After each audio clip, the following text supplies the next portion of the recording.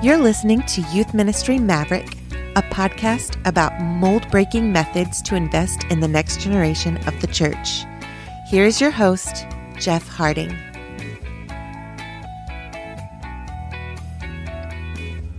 Hello, everyone. This is Jeff.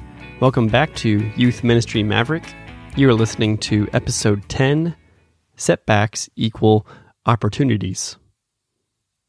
When students enter junior high and high school, their bodies, their minds, their emotions are all growing and changing, and self-esteem, self-image, confidence, those elements often fluctuate, and it's not uncommon for students to have a hard time with how they look, how they feel, whether it's height, whether it's acne, whether it's popularity, any of those things. And how they feel about themselves very much affects their faith and how they are willing to engage with it, who they're willing to let in to be able to talk to them about hard things. And the second part to go along with that is, in order for us to grow, usually hardship and even suffering is where we grow the most. So when you toss that in with a student who already has some self-image issues and things that they are struggling with, that can be pretty rough. My guest today will talk about his own experience with that. His name is Coy Poitier. Coy is a worship and youth pastor at a church down in Southeast Dallas. He is also on the Dallas Historical Commission and several other positions that he serves in now or has, and I will let him introduce himself here in a moment. But as we listen to this and think about how we feel about ourselves, even as adults, and who God made us to be, and how he uses setbacks to help us minister to others and in order to see his blessings later in life, it's good for us to think about those times in our own lives, and hopefully it'll be an encouragement to hear about those from Coy's life. So let's hop into the interview. Coy, thank you so much for hopping on the podcast with me today. For those who don't know you, could you give us a quick overview of who you are and what you're up to these days? Yes, hello. Thank you for inviting me. My name is Coy Poitier. I'm from the Dallas area, but I am the minister of music at Fresh Anointing Worship Center in the city of Lancaster. And I'm also the executive director of FAWC Conservatory of Arts and Sciences, which we are a nonprofit that tries to show youth in lower income areas or underserved areas arts and sciences they're not generally introduced to. And also my wife and I are definitely into farming. And so this is some of the things we're doing now right here in the city of Lancaster and Dallas. Very cool, man. Very cool. As I mentioned in the intro, we'll be talking about how we teach students to approach failure and hardship. Teenagers are growing up with nonstop social pressures, primarily from that electronic rectangle that's glued to their hand. Right. They see the private made public failures of others and how quickly one's online persona or even their entire social life can be quote unquote canceled in the blink of an eye. Mm-hmm. But as made evident overall by God's grace, made known through the death and resurrection of Jesus, as well as the stories of Job, Joseph, David, Paul, and several others, God is the God of second, third, and fourth chances. So Coy, I think a great place for us to start today is listening to how your life story up to this point has proven that characteristic of God again and again. So what are some examples you have experienced of God providing for you after setbacks, failures, or periods of adversity?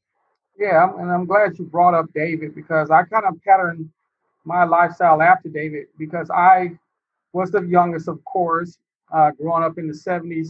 I had low self-esteem. You know, I was the guy that was in the field. I was the ruddy one, the one that didn't mind getting dirty, and the ones that when everybody was going in to watch TV, I'm still outside hunting. Just like not the cool one, not the lady grabber. I was just the good old just Coy, the guy who enjoyed being in the background. But at some point in my life, God let me know that He was calling me into leadership. Mm. And that was something I did not want to do. I was comfortable in the back. I was comfortable just being me.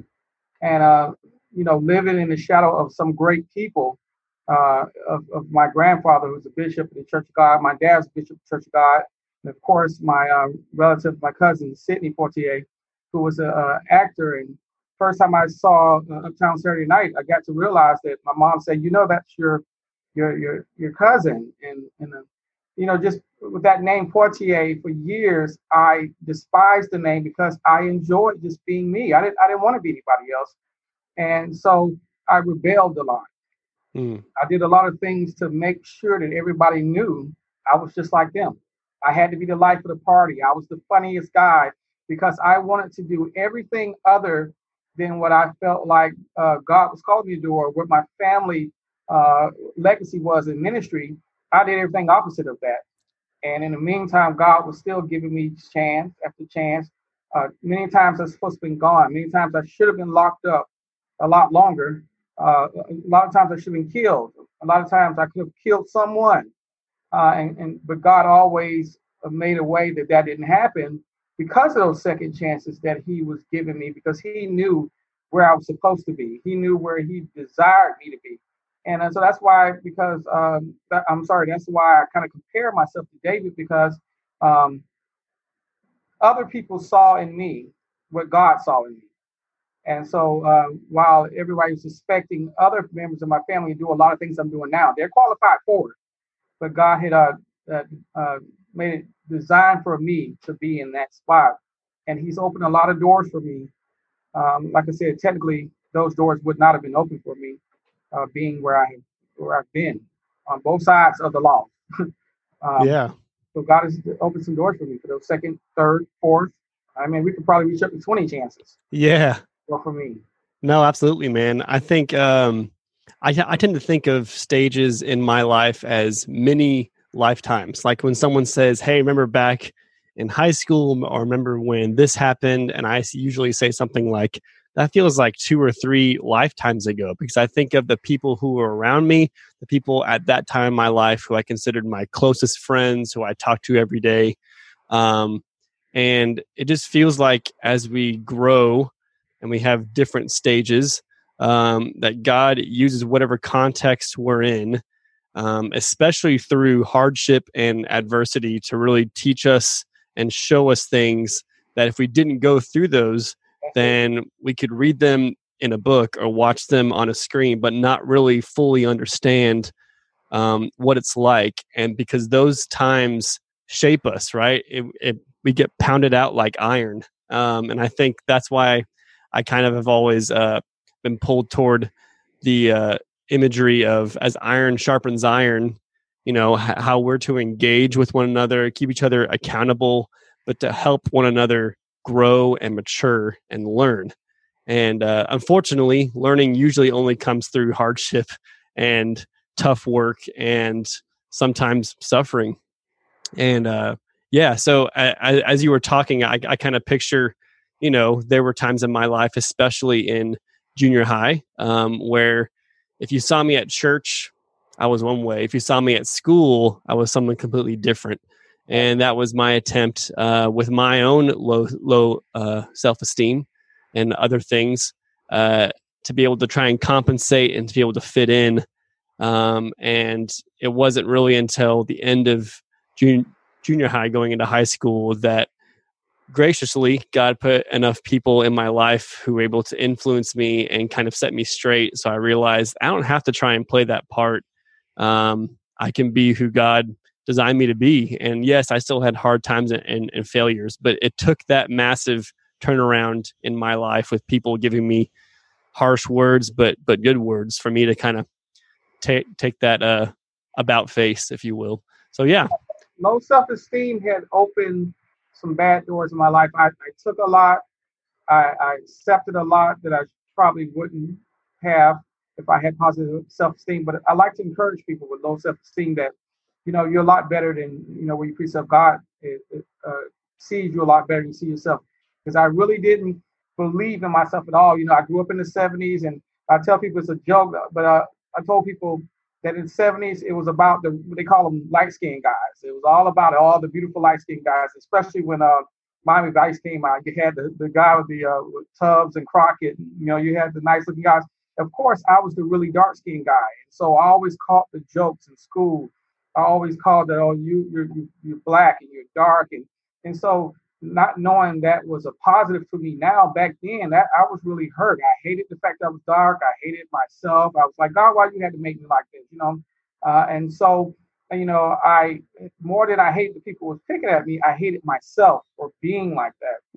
But, I thank God for allowing me, because there's plenty of times because of church, I didn't want to kill myself because I thought about, oh, I'm going to hell. But that wasn't the reason that kept me here, if that makes sense. If I could have died, if I could have gotten away with taking my life, I probably would have. So I thank God for at least stealing that in me that Coy, don't do it. Whatever it took for me not to do that because of low self-esteem. There's a lot of people that suffer with that. Let's just want to encourage you, just keep moving, keep going. It's going to get better. And I can tell you that. I can tell you that as a living witness, because I was one of those people. Yeah. Amen, bro. You and I have shared some good conversation, and you have stories. I'm sure we could be here for hours. You have some really powerful stories. And I think the practical side of our ministry, not just our ministry, but even how we relate to one another, is often fueled by how God has worked in our own lives. And so we use that experience to be able to place ourselves in the shoes of others facing specific circumstances. I know that's helped me when I place myself in students' shoes, when I listen and help guide them through whatever they're facing.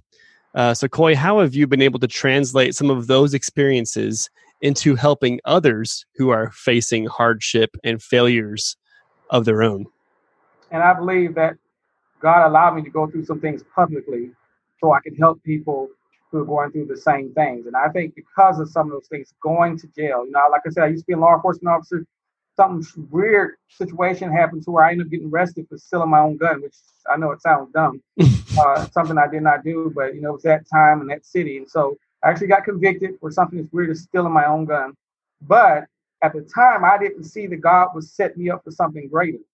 And because that title of convicted felon, like I tell anybody, I'm not a convicted felon. I'm a person who's been convicted of a felon. I don't like people to stick that title on themselves. And because of that, I've been able to get into circles that I ordinarily wouldn't have been able to get to as a law enforcement officer. I've been able to bless former gang members. I've been able to bless people that had a violent past. And so some of the experiences I've had as far as low self-esteem, I've been able to turn other people's mind or help change other people's mind some things they were planning to do because I've been there. I couldn't tell you how it'd be to be locked up if I hadn't been locked up. I would love to still have been a law enforcement officer. It was my dream as a kid. That's a door that's closed. I used to be sour about it, but until God showed me the lives that I've been helped to save, some of the people I've been able to bless, then it made me wake up. And so I hosted a conference called Felony to Freedom, which allows felons or people who've been convicted of felony to come and talk about how God's delivered them. And it's not just all about church. Some of those guys were murderers who are now productive people in society. I know some drug dealers that I've invited who are now millionaires on the good side. They've started businesses. And so had I not had that title attached to me, I wouldn't have been able to, affect those people's lives. So I think a lot of my experiences, I use them. I use them. Embarrassing as it may be to be on a board with the city of Dallas, to be on a board with the county commission or a board with the commission for the county, for those people to find out that I was a person convicted of felony. That was embarrassing at first. But it was another guy who said, you know what, I'm going to, God is telling me that I need to tell you, you need to stop that. You need to tell people your story. And the whole time I was hiding stuff, more opportunities is opened up for me now than ever had before. Now the fact that people know that I've had a past with a felony record. Yeah. Yeah, man, that's a very good perspective. And it's one that it's very clear you've gained through personal experience that has not been easy. Oh yeah, Um, yeah. And I think whenever I hear critique of, or I'm presented with, or I see examples of health and wealth gospel, and if you're suffering or hurting, it's because you're not praying enough. right. Where looking at the life of Jesus and looking at, David and Paul and others, the opposite is true. It's very true that God uses hard times to shape who you are, to make you remember that we are dependent on him.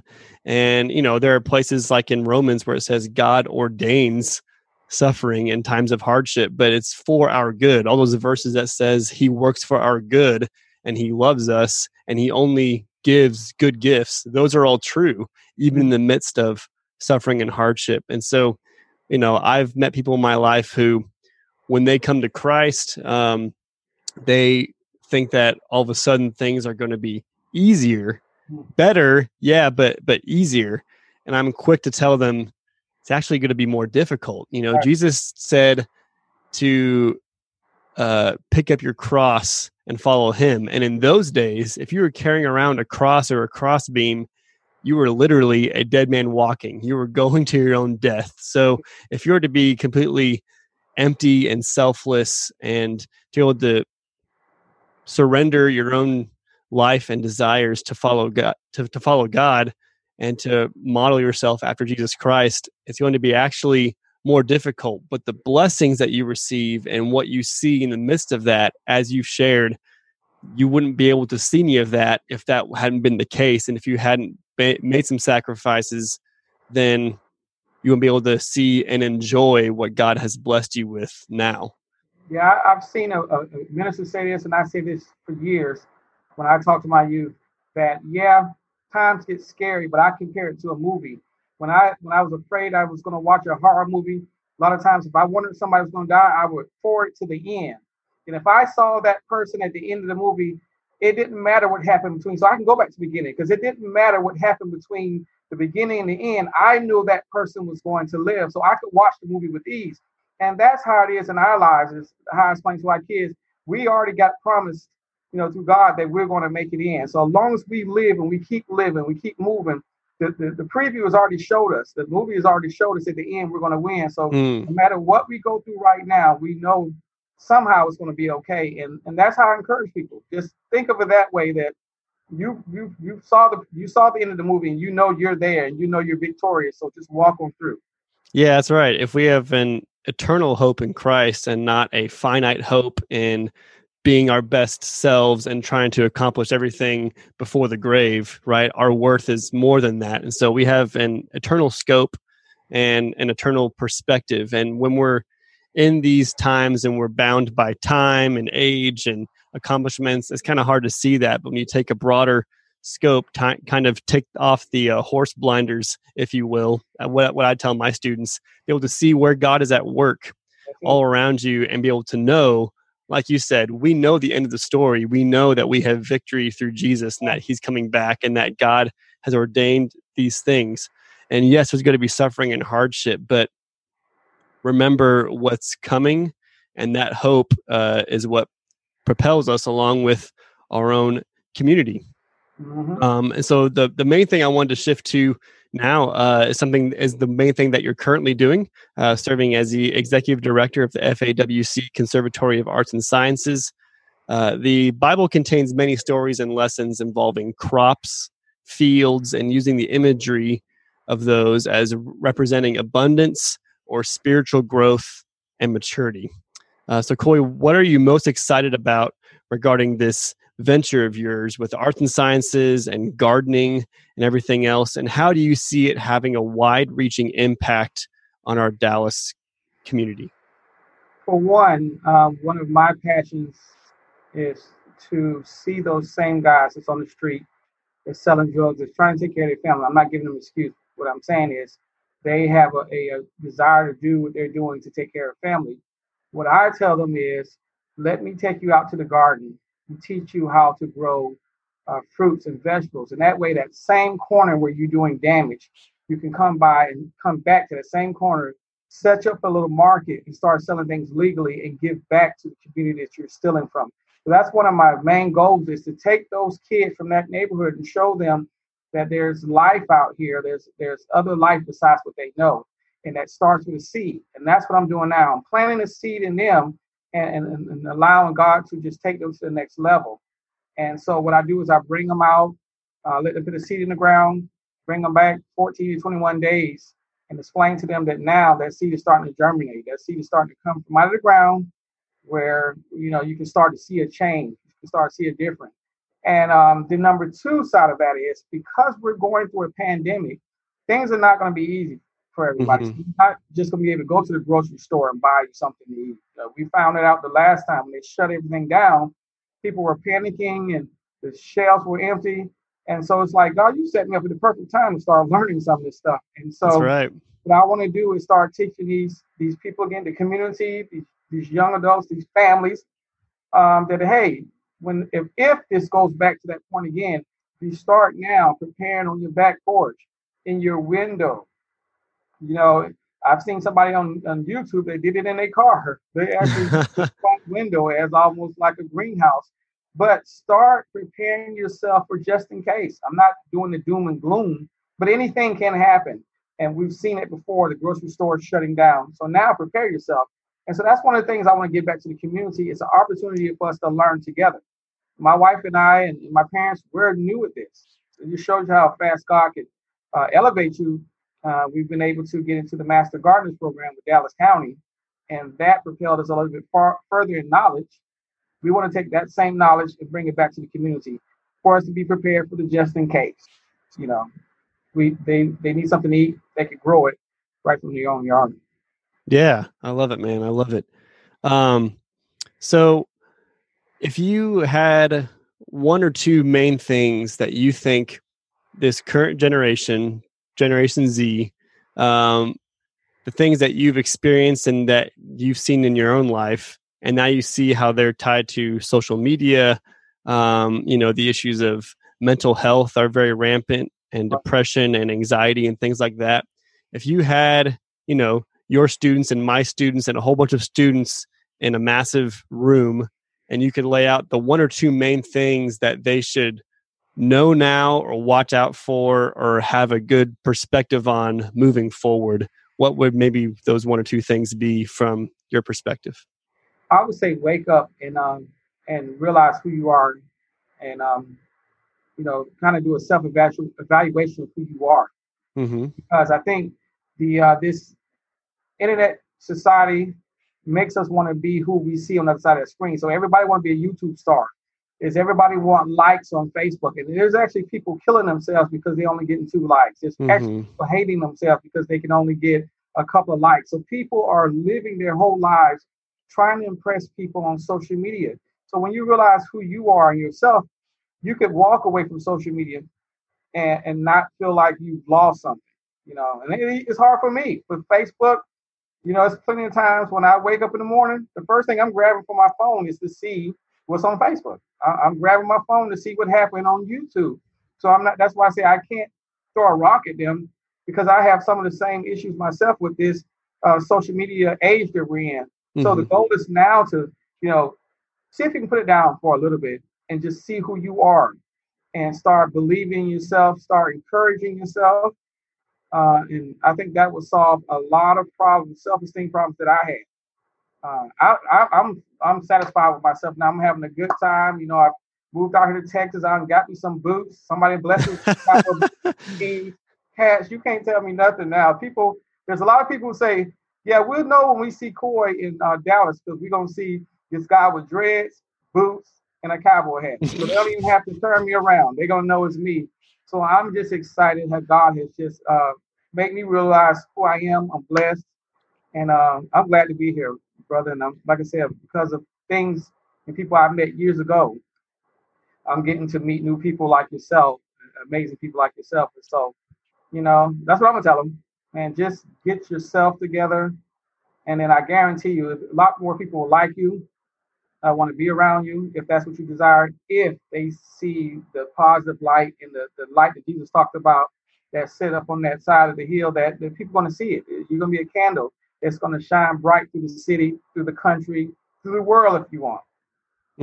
Yeah, man. I love that. I love that. I think what's always been true of junior high and high schoolers is when they get to that age, the main question they have, that's kind of the root of everything else, is who am I? That's it. Who am I? Biologically, physically, mentally, emotionally, and spiritually, they're growing and changing and maturing, and they're determining what they're going to do in life, what their moral compass is, who they're going to listen to, who they're going to allow themselves to be influenced by. And I was very blessed to have so many people at that age be able to pour into and invest in me from the church. I've probably mentioned it on the podcast in the past, but if budget was not an issue and logistics weren't a certain way, I would have had a line of groomsmen all the way back to the wall. I've had so many guys and girls, but a lot of guys for sure who have poured into me, and all at those different stages, kind of like I referenced earlier, all at those many lifetimes, I've had people step up and be able to speak words of truth to me, to be able to remind me who I am. And I think for students, as you pointed out, to be able to separate themselves from social media and yet have a growing and better image of themselves is probably the biggest mental, emotional struggle of this generation. It's how do I separate myself, make myself distinct from my online image, which I can cover up with filters and everything else and have this persona that everyone thinks, well, that's me. But if they knew me in real life, they probably wouldn't attribute those likes and those views and retweets and all of that. And so I think for students, that's the hardest thing. And what you suggested is great. I've challenged my students for several hours of a day or even one whole day a week to not turn their phone on, to leave it there, to engage with their family, with friends, face to face, eye contact, and be able to have good conversations. And one of the pluses is with everything being online, even a very simple exercise that's in person without technology is a novelty, because a lot of the interactions students are used to having is just scrolling on a screen. But when you engage with them in creative ways and kind of like what you're doing now, teaching people to work with their hands, to learn a skill, it takes more than just your hands or your mind. It takes your eye. It takes everything. Like, it kind of changes who you are when you're trying to learn something, right? You're literally probing new pathways in your brain as you're kind of learning things, and that can help you with that skill, but also help your perspective with what others have been doing up to this point, which you haven't known how to do. It's like learning to cook for the first time or learning to, drive for the first time. It's like, wow, everyone's been doing this and it's actually a lot more difficult. But now that I can do it, and I love what you're talking about, because you're not only teaching them a skill, you're teaching them a skill that's in perpetuation, passing on and helping and investing others, which is what we're supposed to do, right? Jesus said to go and make disciples. And even beyond that and around that, how we treat others and help others. If we're to truly love one another, then we should help others be able to learn things so they can help themselves and then help others as well, and teach and demonstrate and walk alongside with. And man, I think you're doing just that. And I'm very excited to see it for myself when the COVID stuff hopefully calms down. Man, I'm going to head out there with some students, and I'm excited for it. And I love following everything on Facebook and seeing the pictures of everything growing.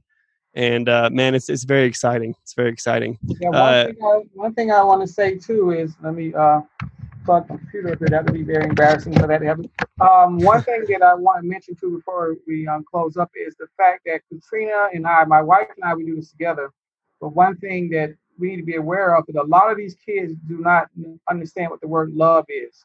And I want to definitely throw that in there. A lot of times we hug on them, we tell them we love them, And that's an odd word for some of these guys who want to be hard. But they Mm. want to come in, they just come in just to give us a hug, because what we found out in some of these neighborhoods, one apartment we lived in Dallas, we were the only married couple in the whole apartment complex. So people were amazed just to see a mother and a father in the same household. And so things we take for granted. That's why I tell my kids all the time, some things you take for granted, other kids and other families would love to have that. And so uh, I encourage some of these adults just to go up and grab some of these guys and girls, but grab some of these guys, some of these boys out here in the street, and let them know, man, I don't know what you're doing out here, but I love you, and just watch their interaction, because they have never really heard it before. I mean, they've seen it on Mm. TV, but they've never. And it sounds odd, but some of these kids have never ever, and I want to emphasize that, never heard anybody say, "I love you." And Mm. so we've lost two young men. We lost one through a drive-by last year, and almost a day, a couple of hours from the same time this year, we lost another kid to murder. Mm. So we lost two kids violently. The rest of the kids that's in our program have to live knowing that, at any time we could be shot through a drive-by, something could happen.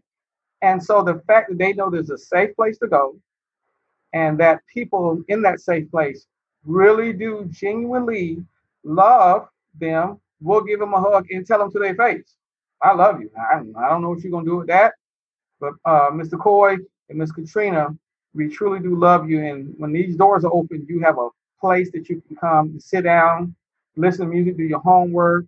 Uh, because I can tell you, when some of these kids go home after school, they don't have anything to eat. For these whole summers, I'm sorry, the school is out. You may have some kids that are eating one time a day right here in Dallas, right here in the United States. And so that's why we strive so hard. That's why a lot of times we're either at the farm or at our center. It's not really a conversation about being home. Our kids understand that, because we're out there making sure that we're doing what we can for people, just kids to eat, for families to eat. I'm sorry for taking all that time, but I just No, had to. man, I love hearing that. That's what a very vivid and fantastic picture of. I mean, Jesus did a lot of things around the table and breaking bread, and how important that is.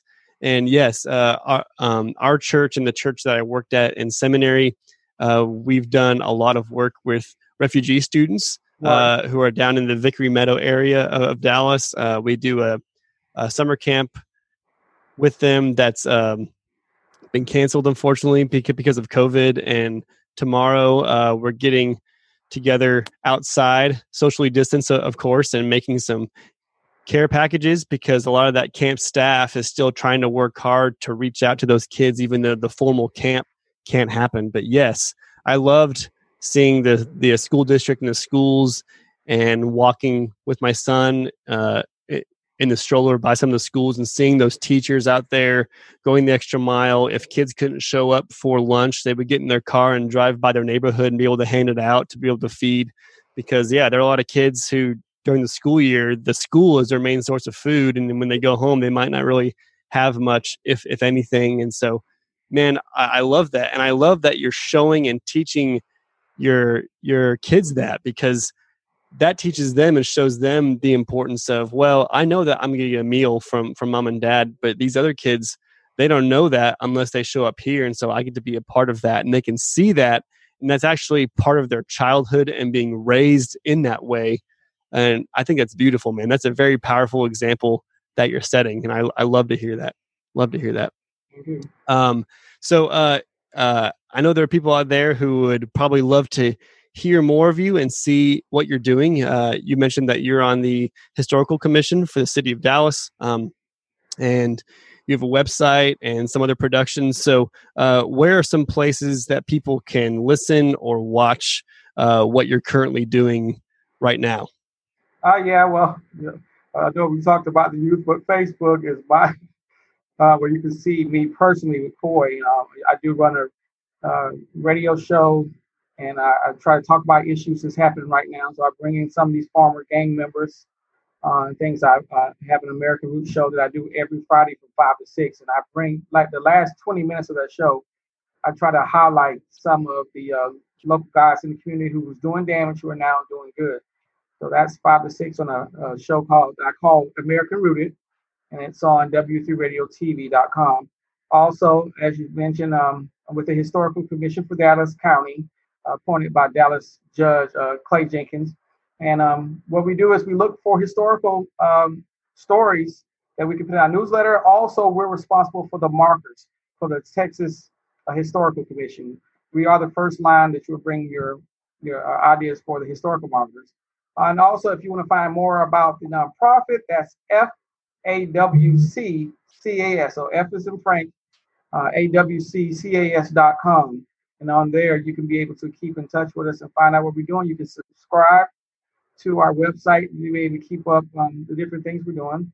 And I love to talk about my wife's fish. As a fundraiser every Friday at the office in Pleasant Grove from 11 to 3, we do Miss Trina May's Fish on Fridays.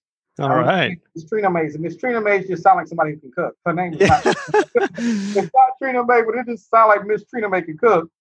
So we named it Miss Trina May's Fish on Fridays. So if you wanted to come out and support the nonprofit, just come out, buy a plate, $8 plate, and I'm sure you won't be disappointed. I love that good old country Florida fried chicken. Fish. I'm sorry. Fried fish. Yeah, dude, I love that. I'm gonna set my calendar and my clock for next Friday, bro. That's awesome. That'll be great. Well, Coy, man, thank you so much for joining me today. You're welcome back anytime. I'll be praying for you as you continue to use your gifts and influence and your green thumb for God's glory. Thanks again, brother. Thank you. That concludes today's episode of Youth Ministry Maverick. Thanks again to Coy for joining me. If you haven't already, please subscribe and follow this podcast on either Spotify or Podbean. And I hope you can share this episode with people who it would benefit them personally or their ministry to students. We are now a weekly podcast, so every Tuesday at 9 a.m. Central, a new episode will go live.